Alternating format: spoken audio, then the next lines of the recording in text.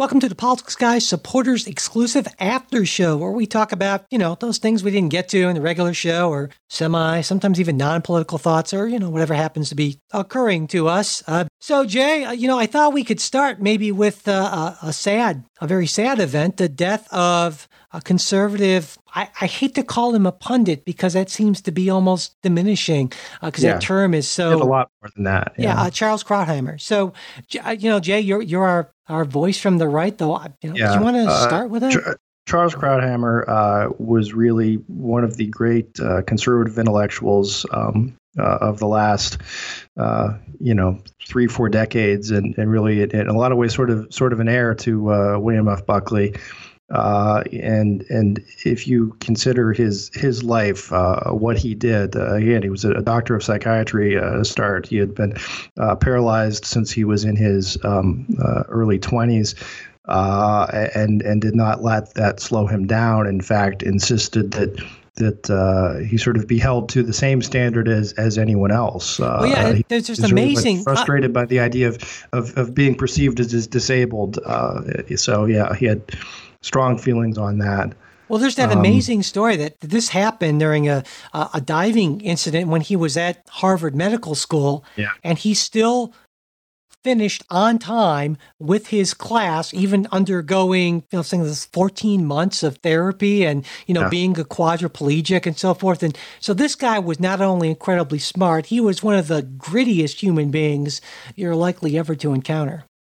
And he began his career actually writing his political writing career for the New Republic, which is an organ of the left, sort of grew and evolved, and again became sort of a bastion on the right from the Washington Post. He was sort of their in-house right-wing columnist, and then right along with George Will, and then appearances on Fox News. But things about Krauthammer that I particularly have admired, and I try to emulate, is he's not the kind of guy who raised his voice and shouted. He did not belittle or demean his opponents or adversaries. He has very much a sense of humor, I would say, but it wasn't. It was never mean spirited, and he was always, what he said was. And again, I'm stumbling through it because it just shows the example of what I'm not. So well thought out. Before people have said something that was incredible about Krauthammer was he sort of spoke in perfectly formed paragraphs. Yes. It wasn't like you and I sort of the fumbling through the this thing kind of. I mean, he think of the smartest person multiply that by 2 or 3 or 4, and maybe you're kind of in Charles Krauthammer territory. Yeah. So it's a great loss for the country, and I'm not saying just as a conservative because he was a great voice for policies that I typically advance. And when something else that I think that I want to point out about Krauthammer is he was consistently true to his convictions, even if those convictions differed from what the Republican Party or the conservative movement or a particular political figure was doing, and I think that's so important. We see so many people these days who are apologists for a candidate, if you will. Hey, I'm going on to defend Trump. I'm going, and it's a different universe than people of, hey, I'm here to talk about this idea. In some cases, this idea may lead me to support a particular politician or his or her stance, but they're not out there shilling for the politician. Yeah, absolutely. And I should point out that this week, National Review's Jonah Goldberg has a great column on Charles Krauthammer. And there's one thing that I wanted to pull out from that. Krauthammer said at one point, "You're betraying your whole life if you don't say what you think and you don't say it honestly and bluntly." And I thought that sums up Charles Krauthammer, I think, to a T. He will be missed. And so rest in peace, Charles Krauthammer. Yeah. Also, I wanted to, before we get to the Canada thing, just briefly, speaking of Washington Post conservative columns, George Will wrote a column in the Post this week that's getting a lot of play, where he came out and said, don't vote for Republicans for Congress, because they have essentially they have decided to cede so much of their authority and be so intellectually craven, basically to sell out. He particularly called out Paul Ryan, who said, sold his soul for a tax cut. And is it worth it to, besmirch yourself and your reputation by dealing with this horrific man? What did you get for this? And he got a tax cut. Yeah. He got a tax cut. I usually agree with George Will. I'm not so sure I do in this case. I mean, I think he's right on the diagnosis, wrong on the prescription. Well, yeah, okay. I could see where you take issue with that, but certainly, and Will's point is that the Republicans need to be taught a lesson, basically, is his point here. And that putting them in minority status will do that. And I could see where as a Republican you would say, well, I don't know, that doesn't sound like that's a little too harsh. But right. Certainly, it's hard to argue. I mean, we've seen this both from Paul Ryan, we've seen this from Mitch McConnell saying, well, we're not going to do this thing if the president doesn't like it. And to the framers, you would think that would be bizarre. This idea that what they saw as the first branch of government would be basically saying, oh, well, we can't do this because the executive might not like it. Essentially, well, that's just bonkers. That's just turning the world on its head, essentially. And you look over time, the legislative branch, both under Democratic and Republican control, has ceded so much of its authority to the president. We become a presidential government, for better or for worse. And I think if you're a kind of a constitutionalist, as George Will is, you would say that's almost certainly for worse. Yeah, no, and I agree with that part of it. And as a constitutionalist conservative, I think one of the points we often like to make is there's a reason that Congress is listed in Article 1. Yeah. Now, more often than not, that argument is made in Congress is listed in Article 1 and the courts are listed in Article 3. But there was, and this goes back a little ways. There was, since this build up, the creation of the imperial presidency, as we call it, that happened.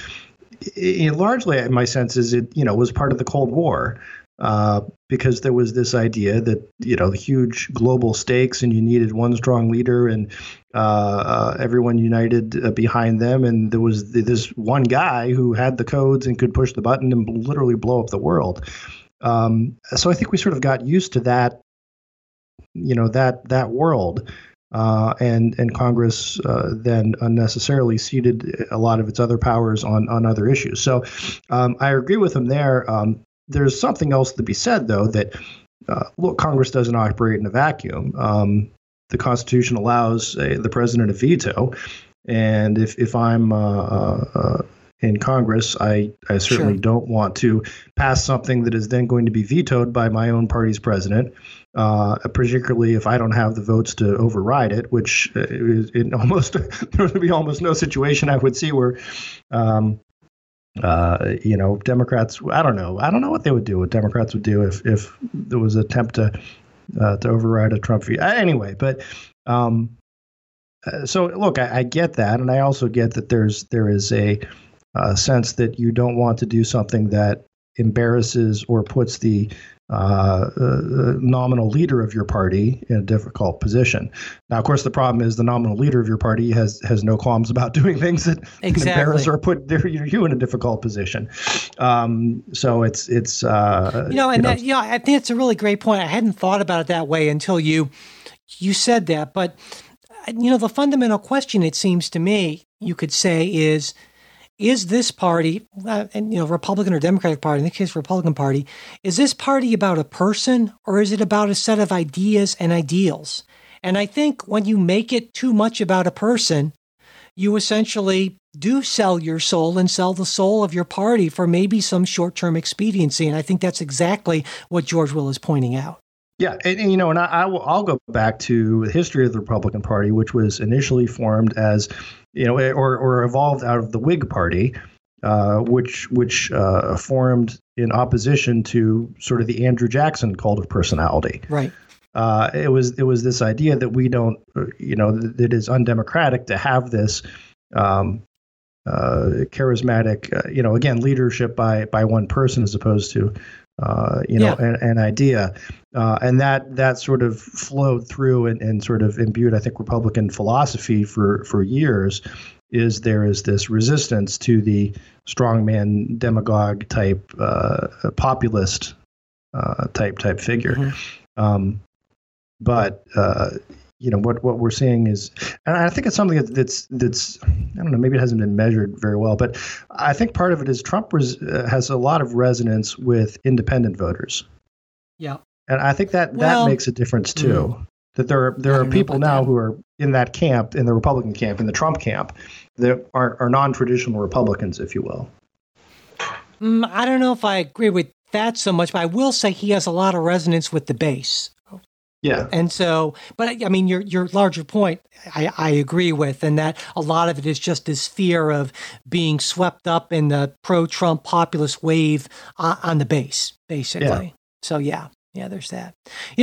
There's one other thing I wanted to mention is, especially since I said that in the regular show, we'd mention it, Canada.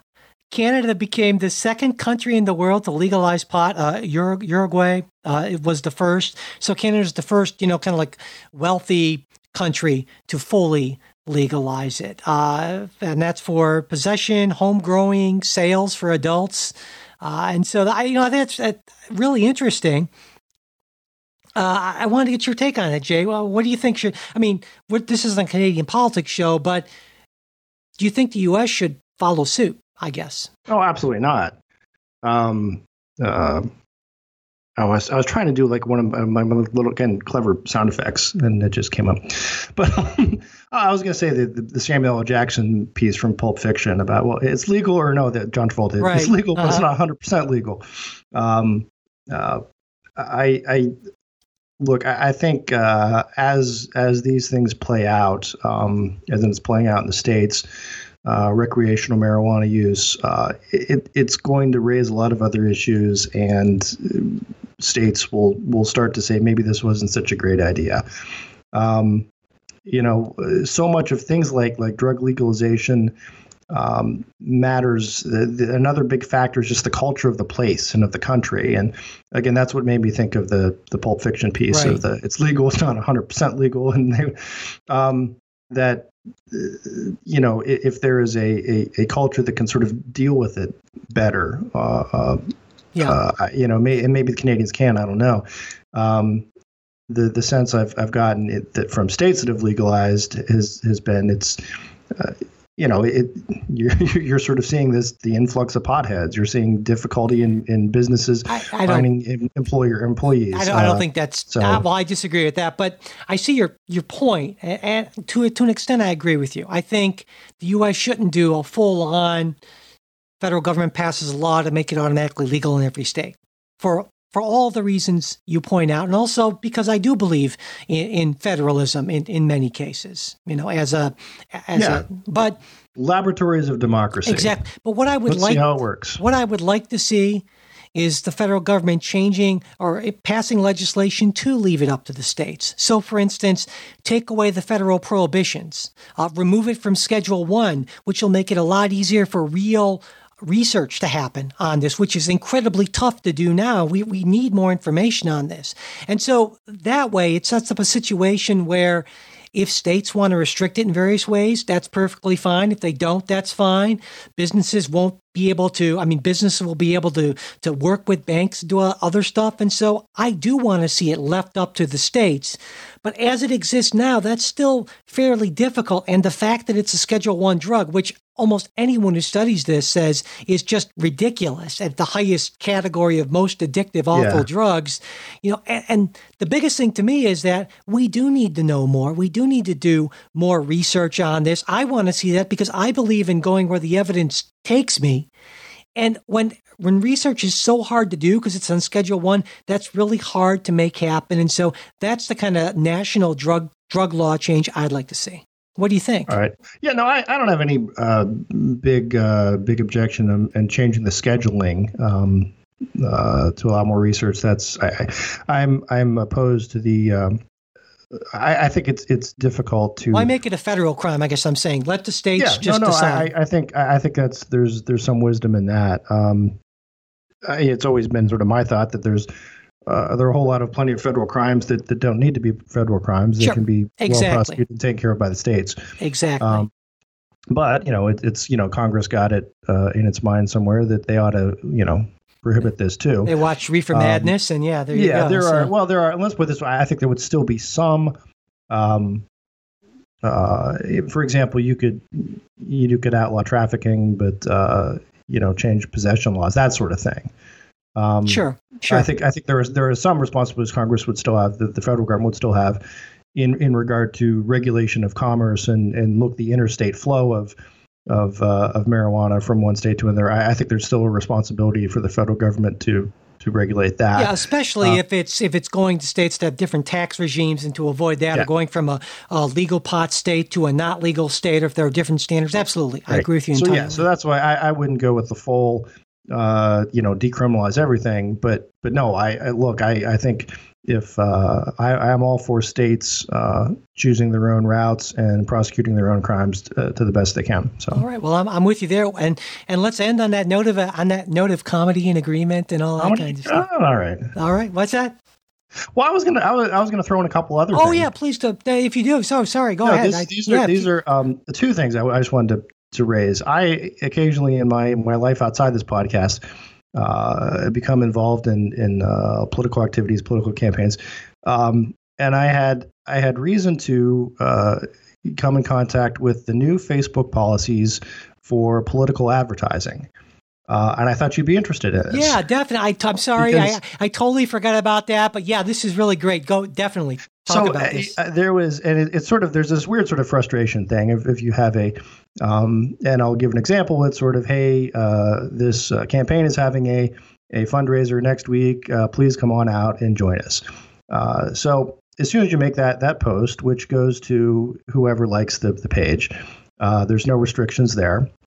Then Facebook, for any of you who have commercial or other Facebook pages, instantly starts trying to sell you on, we want to boost this post. Come on, you want to boost it? Just $5, $5, you boost it and you'll get, 20,000 people see this, and $20 and, 1 million people see it.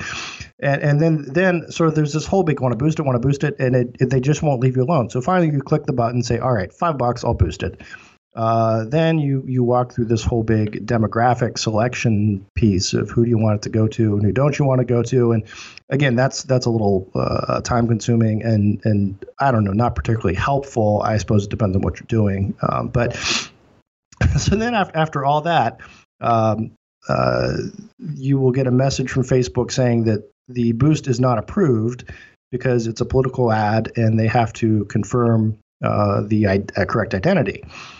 So the process now that Facebook follows, and apparently this was not the process before. I don't really know what the process was before, but it's fairly intense. The first thing is the person who has set up the Facebook political page has to sign in with their Facebook password. So you've got one check there. At that point, there is a double verification where there is a code sent to a cell phone number. So then you got to get your cell phone, get the code, plug in the code. Then they say, okay, you need to either upload a photo ID of your either driver's license or passport, both sides. Wow. Which you then do that, then that gets approved. After which, Facebook says, we will mail you a letter in 48 to 72 hours, and there will be another code in the letter, which you can then log on, go through all your other login requirements, and put in that other code. And after which, presumably, Facebook will allow you to boost your post. Wow. but that's a lot of stuff. That is. And it's one of those, there may be more steps beyond that. The situation I'm familiar with, we're still waiting on the letter. So it's, but it's one of these, again, sort of an overkill. And I just thought it was interesting on the one hand, from a First Amendment standpoint. Now, look, obviously, or I should say a free speech, because there's really no First Amendment issue. I mean, right. Facebook is a private company. It's not a government actor. It can put whatever rules it wants on how it boosts posts. But if the idea is uninhibited free speech, wow, that's a lot of stuff to go through for you want to put out an ad saying, hey, come to this candidate's fundraiser next week. So again, I just, on the one hand, I mean, Facebook is obviously stepping up its game against the Russian bots and so forth. So I guess in some ways, I'm not necessarily opposed to this. I mean, yeah. I just think it's, wow, this is a lot, and I thought people ought to know that. Yeah, that is some. I guess. I feel for you personally that it's rough because, of course, you're an above board sort of person and you are not a Russian troll. But I think probably it really is a good thing, especially with all the publicity about all the things Facebook isn't doing and so forth. It is, in a way, nice to know that they are making it so difficult for. Well, they have to make it difficult for you because they want to make it difficult for, sure. Putin's friends and that sort of thing, who exactly. obviously would be, would be trying to post stuff on your behalf if this wasn't, But I mean, the irony, of course, though, is if you know what you're doing and you want to put in the time, it still probably isn't that hard to get around it. Right, but you have to be willing to put in the time and do all that. Yeah, you got to sort of put in the time and make sure you really set up your fake identity and fake address, and you get the letter and you got the right cell phone, that sort of thing. So yeah. I'm not advocating anyone do that, of course, but I'm just right. Well, that is really interesting. So yeah, so like I said, I'm sorry I cut you off. I totally forgot about that story. I thought, my God, our first show went long, and I didn't want to keep you for all morning. But I'm going to shout out one last real quick thing, just because I thought it was important, and it sort of goes to what I was reading, but it's not reading. Chris Pratt's acceptance speech at the MTV Movie Awards. You typically, I'm not typically someone who watches these things or cares what celebrities say, but if any folks are interested, it's really compelling. It is Chris Pratt is actually sort of a vocal. I don't know the vocal. I suppose now, but Christian in Hollywood, and in his speech, it was really just something very, very different and very welcoming. I think after, when you compare to the week before, the Robert De Niro F Trump sort of tirade. If you take a look at some of the things that Chris Pratt said, a lot of them, and very much with a spirit of which I think is the appropriate sort of Christian and really American spirit of humility, of we are all flawed people and none of us are perfect, and sort of there, but for the grace of God, go. I know. So anyway, I was really pleasantly surprised, because I've been a fan of Chris Pratt. Parks and Rec is probably the greatest political satire television program ever. So check that out if you're at all interested. You can probably find it. Just put Chris Pratt MTV. Interesting. I hadn't heard about that. I definitely will have to check that out. Thanks so much. All right, now that I haven't cut you off, Jay, sorry about that. Now we will, and thanks everyone for listening and for being a supporter of the show.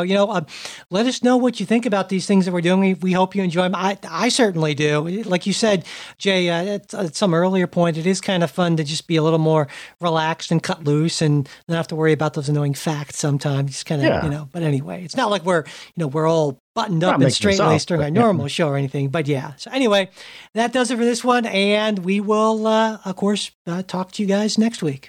Yep. Bye.